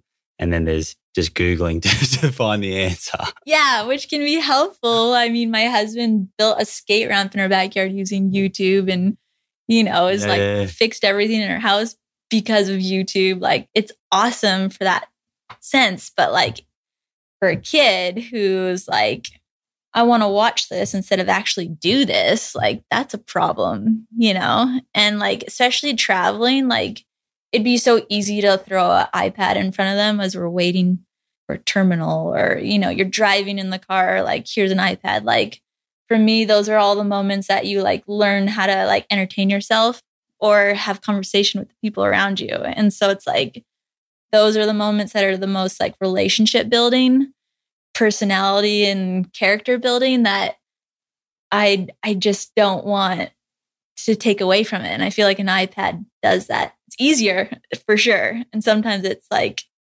very tempting, and as like sometimes in my pregnancy where I've been like so tired, it's like very tempting to be like, just take the iPad so I can lay down, which is once in a while is fine, but definitely keeping it a novelty item. One thing that helped my kids like stop thinking, asking is like just saying like, if it rains, you can ask. If it's not raining, don't ask. Like, don't even ask, So. Do you and Shem ever, I guess, talk about your parenting and how's it going? Or if you perhaps made a mistake in the way that you handled something? I mean, like none of us are just, we don't go to school to learn how to be a parent. Yeah, I'm guessing you kind of learn on the fly. Like have there been times where you've gone, we maybe should have handled that differently? Yeah, for sure. 100%. I think that's like the whole challenge of marriage is like figuring out how to do life together, right? And especially if you're both bold personalities, like you're going to have some clashes of opinions. And especially when it's something that matters, like your kids, then those are real topics that like passion comes out in for sure. But yeah, we've been married 12 years, so we've had time to figure things out. I think that if I'm listening to him and he's listening to me, like we can always find like a middle ground. That's just one thing I think we've both learned is don't be defensive against each other and just really like give each other a chance and like talk things out. And a lot of times like I'll change my opinion or he'll change his opinion, but come around. Yeah. Yeah. And find like a middle ground and realize what's important to each of you and everything. But yeah, our background as far as parenting is pretty different, like styles. So there definitely was like a compromise. What was Shem's like family like in his life like, I guess, as a child growing up? Well, his dad's Samoan. And so like culturally, it's just a lot more strict. What's his dad love to say? Like, just say yes, dad, Whereas my parents were more like, oh, what's the word? Just like talk you through it and kind of give you options and like these are a little more inclusive. Yeah. Yeah. And so his is just, more strict. And maybe mine is more the kid is involved in like the process of decision sometimes. And so I thought he was being too harsh. He thought I was being too soft. And so we've kind of come into like a middle there. In terms of his role with the boys, like what are he seems like he's pretty active with them. Like what are some of the things that you love about him as a father and like some of his really important tasks that might be different, I guess, to yours as a mother? Oh my gosh, you shouldn't ask me this. I'm going to start crying. He's a really good dad. Like he really like loves his kids. And oh man, you can't ask pregnant people like like personal questions. But yeah, Shem's amazing. Like he when he was working a lot, he didn't really realize what he was missing out on.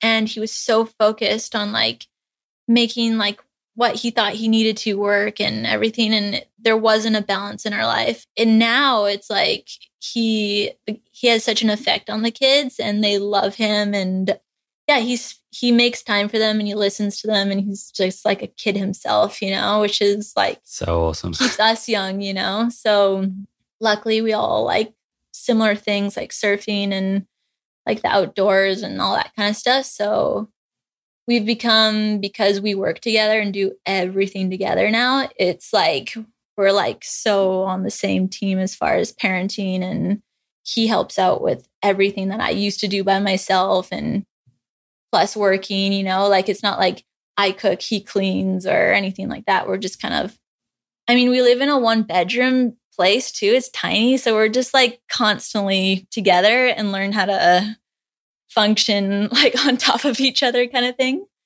And so we just kind of like split up life really equally in all aspects of it right now, for sure. And the kids, the boys, do they ever talk? They are very young, so it might be a little early, but do they ever talk about what their, aspirations or goals or dreams are like with you? Yeah, totally. Or what are they into?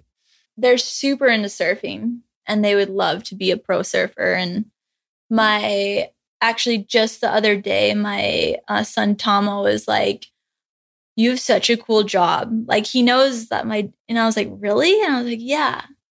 He's like, you get to like make healthy food and like take pictures and like it makes people happy. Like that's so cool. I'm like, what do you want to do? And he's like, I want to do something. Like I don't know what I want to do, but I want it to be like something I'm active and I'm not sitting somewhere. Like I want to be like into it and I really want to like it. I don't know what it is yet. If it's not surfing, like of course, like John is their biggest idol ever. John, I think he's an idol for everyone. Millions of kids out there, right? Totally.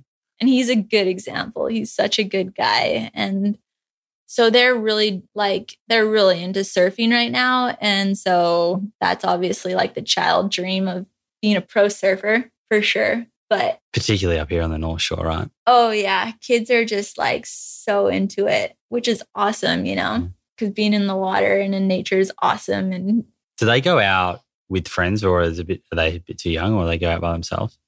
Thomas getting to that age where he can paddle out on his own and he's totally fine. Like he's really good, but we're always at the beach with him. He doesn't go to the beach by himself.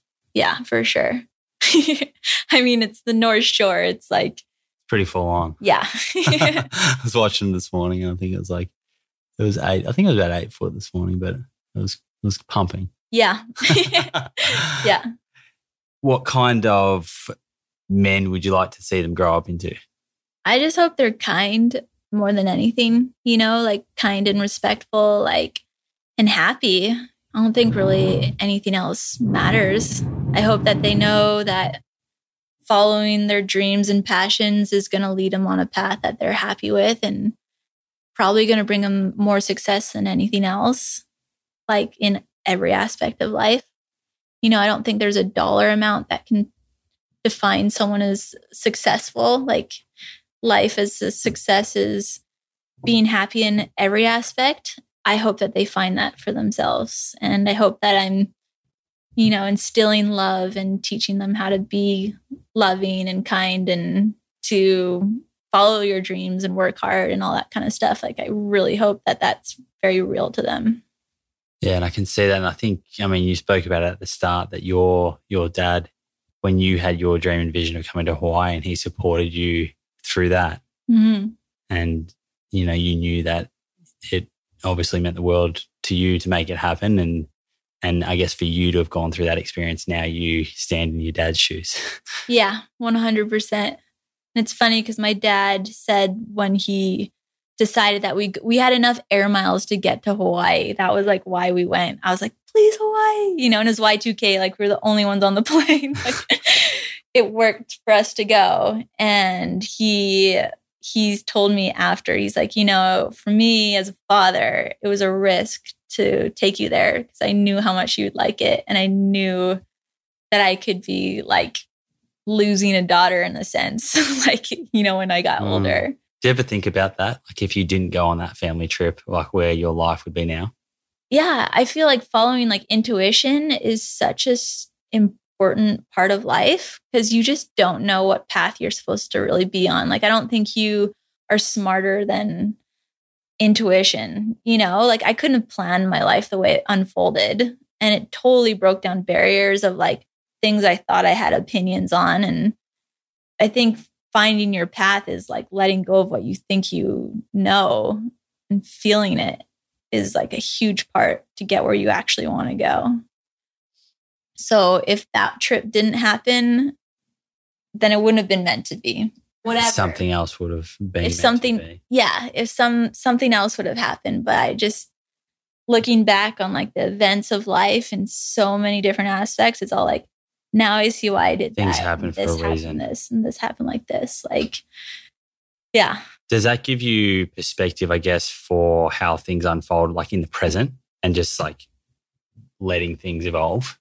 Yeah, I think that's like the only thing I fully trust is like believing in that notion that like there's this life plan for you and that if you follow your heart, not saying to like be irresponsible or like that nothing's going to take work, but to like make that a priority. And like Logix is to support that is like really important to live a life that's like going to unfold in like the most balanced way possible. Now, earlier you mentioned plastic or waste. I'd like to jump into a couple of bigger sort of picture topics. And we spoke about the fact that at the start, for a lot of people who are inspired to lead a plant-based lifestyle, let's say it starts from a health perspective, the more and more time they live in this lifestyle, they then start to look at animal agriculture or climate or, you know, things like plastic. What are your thoughts on the use of plastic and I guess what it's doing to the environment? It became really real to me traveling to Indonesia. There was one year where we were there 4 times, and it was just like so apparent at the like effect it was having on nature. And Indonesia is the second largest plastic consumption or leaching into the ocean? Leaching into the ocean. Yeah. And so, and I mean, Indonesia, it's the 4th largest population in the world. People think it's tiny, but it's huge. It might be islands, but there's a lot of people. Yeah. Just to see it was like, gosh, like what this is like happening. Were you in Bali or? Bali and the Mentawais. Yeah, it's pretty bad. Yeah. And I mean, it makes sense. Like it wasn't that long ago where they were only using like a banana leaf for like to carry their food and throw it in the ditch because that's natural. And now it's like all of a sudden it's plastic and you have the same habit of throwing it in the way. And they don't, the thing is, they don't understand. Like they've done experiments and had the locals ask them to pick up rubbish, and some of them come back with tree branches, some of them come back holding plastic. Like they can't differentiate. So to your point, like it's just, they're just doing what they've always done, but now it's a different material in the hand. Yeah, exactly. Seeing that was like, wow, like this is really happening. You know, if you don't really see it, you don't make the connection as fast, you know? And so, yeah, I think I just started watching and getting more educated on it and watching like some zero waste YouTubes and podcasts and all this types of things and just feeling like, okay, I'm going to start doing more conscious purchasing. The best that you can do. Yeah. Like, so I think the first thing I did was I said, I'm not going to buy single-use food items anymore, like snacks, like granola bars and stuff like that. Like very rare will we purchase something that's like individually wrapped, you know, whereas before we might like buy a lot or, you know, using a reusable bag instead of even a paper bag in the store, like trying as much as possible to bring your own reusable bags and, you know, cutting out straws, like things like that just like one by one and just getting used to it. You know, I think it's hard to do it all overnight and that works for some people, but it's like little by little, I feel like you just become more conscious and then like plastic just has like you just don't want to do it anymore. Whereas before I didn't even notice it. Yeah. That's, you know, I thought, so true. Single use, that's convenient. Like I love that, period. Now it's like single use, that's a waste. I want to avoid it. Do they wrap a lot of the fruits and vegetables in plastic here? No.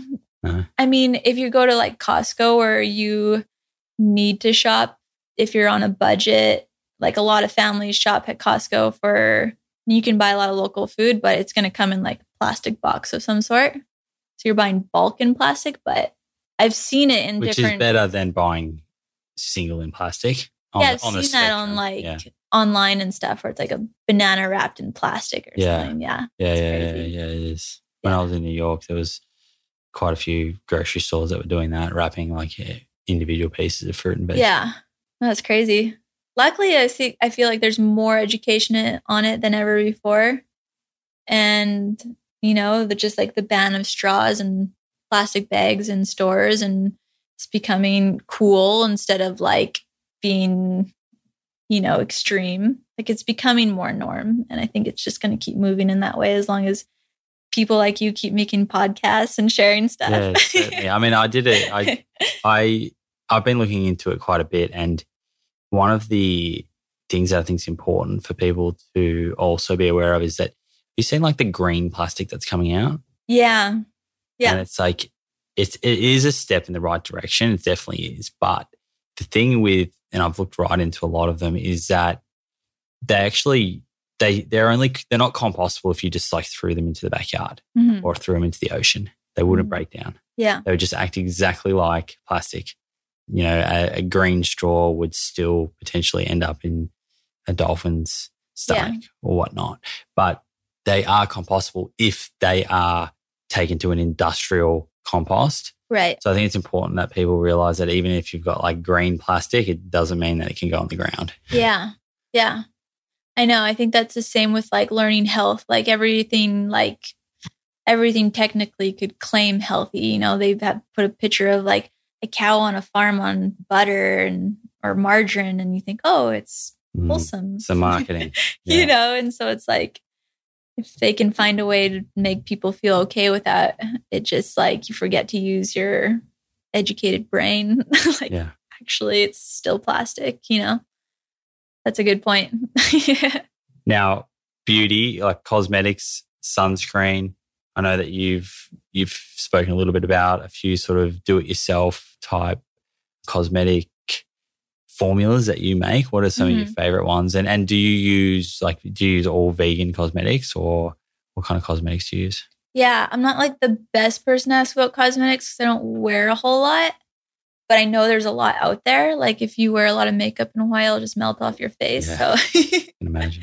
So I'm not like an expert, but as far as like keeping your skin clean and healthy and like for me, like hydrated and protected, some natural things that I really like are witch hazel, which is you can use as like a toner for your skin.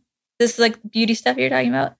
Rose hip oil is really good. Like coconut oil and jojoba and those oils are good. But if you read into it, rose hip will actually go into the cell, whereas the coconut and like jojoba will go around the cell. So it's more, I guess it's just like, it's more healing and hydrating. More penetrating, yeah. More penetrating. And so wow. That's cool. It's amazing.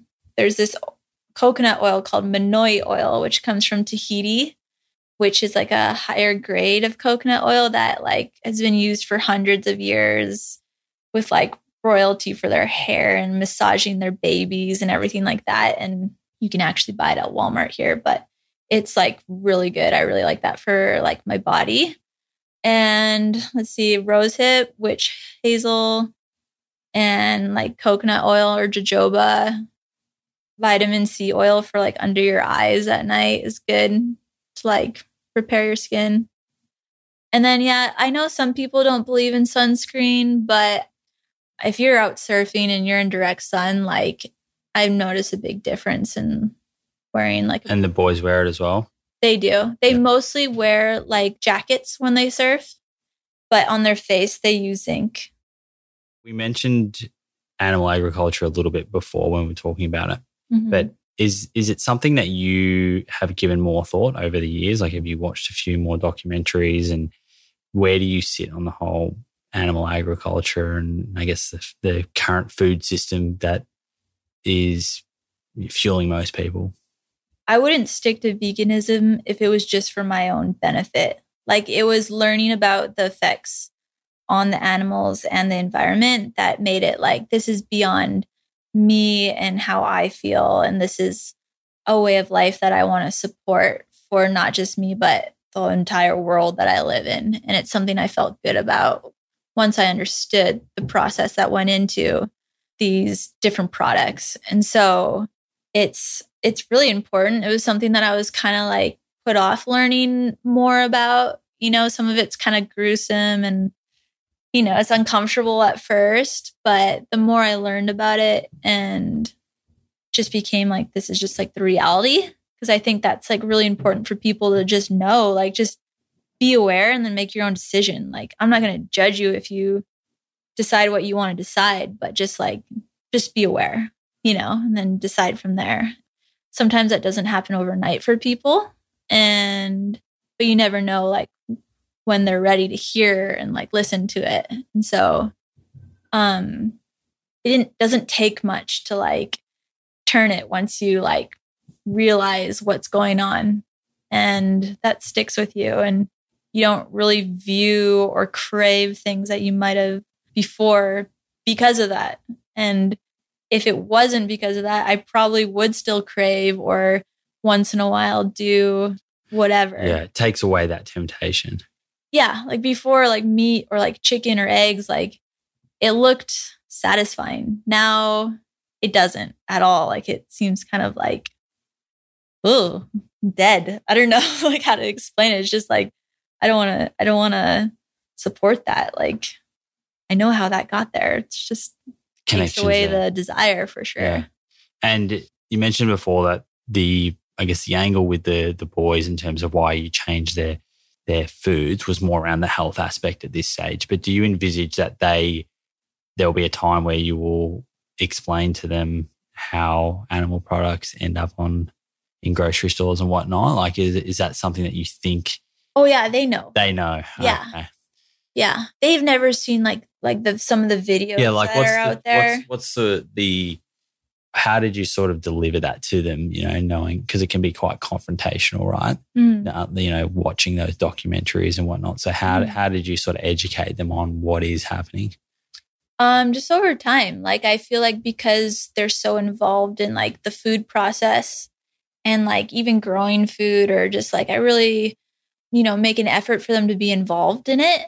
And so they're just really curious. And so they'll ask questions. And so like right now, my 5-year-old is asking questions 1,000 times a day of where'd this come from? Is this healthy for you? Like, where did this come from? What animal is this? Like, whether it's about food or anything, it's like they're creating their own scenarios now because they're interested. Have an appetite for knowledge.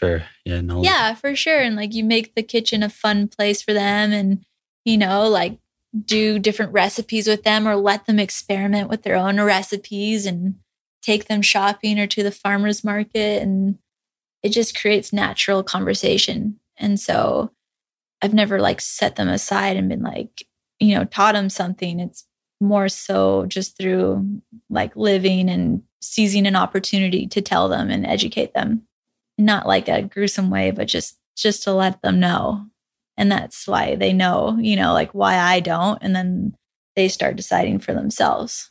Okay. So finally, in summary, for any parents who are listening who want to raise really conscious, mindful, respectful, caring kids that have like a great passion for living, what are some of your take-home tips? My biggest take-home tip would be that they're watching you and they are sponges. And this is such a good time of life for them to be learning and to learning from example. And so if you want them to be a certain way, like embody that yourself, and they're going to pick up on that, whether you're meaning to or not, and just create a family dynamic that you want them to embody. And that's what they're going to embody. If you're taking them outside and playing with them and taking them on hikes, even if they reject it at first because they're not used to it, maybe at this stage, like they will learn to love it. It just takes time. And to, if a kid's claiming he's bored or she's bored, like just don't get frustrated and know that like things don't happen overnight. And eventually whatever you're doing, and that's like your standard of what you're doing, is going to become what they love and what they remember. And they're only young for such a short time. And so everything else in life, money, career, like everything else, like just for me, it's creating that balance of what is important to you, and don't live with a regret in the end of, I wish I spent more time with my kid. Like give them the time, like they love you and they want your time, and keep them involved and keep them in the kitchen and let them help you with the groceries, and just like, treat them like your friends. Like for me, like our kids are our best friends. Like they're epic. They're so funny. And like, we just try to enjoy them as much as possible. And I think that they feel that, and they feel that love. And, you get down on their level, even if you're working all day. Like if you come home, like I know my dad, he was gone most of the day, but he would get down and he would listen and like play with us on the floor. And even if he had 20 minutes that day, like that meant the world as a kid. And so I know that how it affected me as growing up. And so I'm hoping that, well, I can see it in my own kids. Like they're so affected by like just you paying attention to them. And that's all they need. Like they don't need any toys or to be bought or like given games and stuff. Like in the end, that doesn't really mean anything. It's just really your relationship with them and how you look at them and, acknowledging them as like cool humans, So I think just like enjoy your kids as much as you can and keep them involved and just let them, be an example to them so they know what to emulate and it'll come naturally, really. Beautifully put. Yeah. Beautifully put.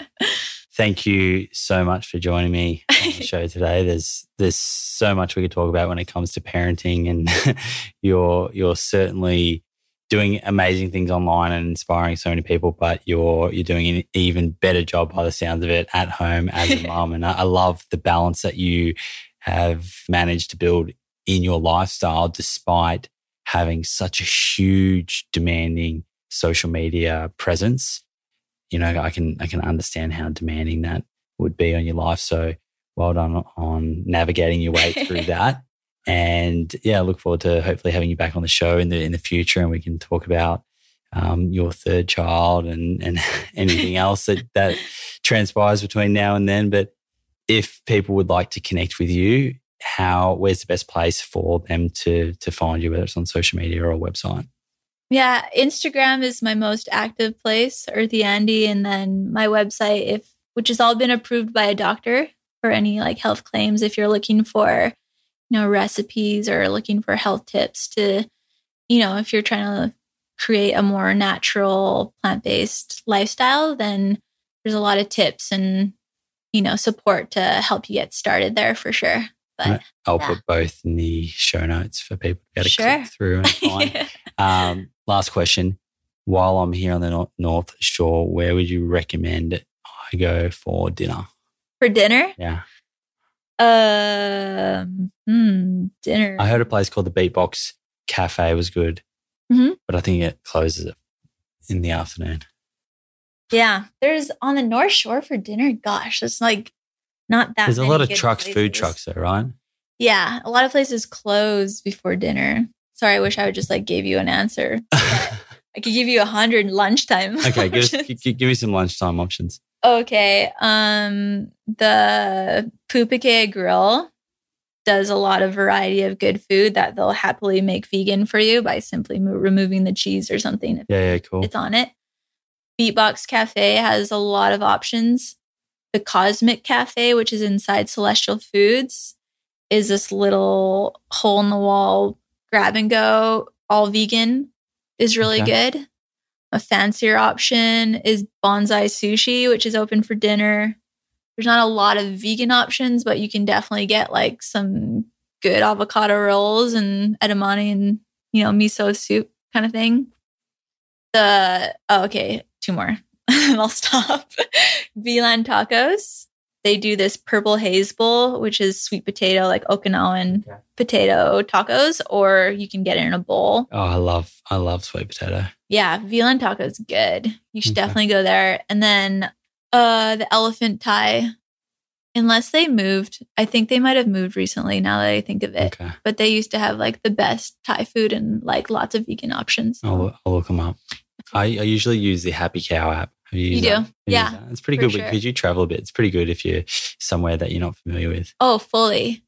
And if you are like here longer or want to make some planning, like there's a lady, Susan Pryor, who does cooking. Like she'll do cooking a lot for the pro surfers and stuff when they come, like bring meals to your house just people in the community. Susan.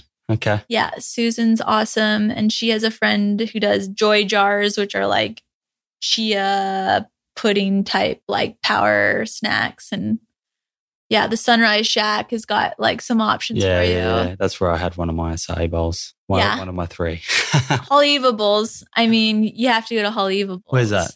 Halievables? Yeah. In Haleiwa. Okay. It's definitely the best. Is that near the McDonald's? I saw there was a McDonald's. No. That was like the most green, natural looking McDonald's I've ever seen. Like the architecture. Such a compliment to them.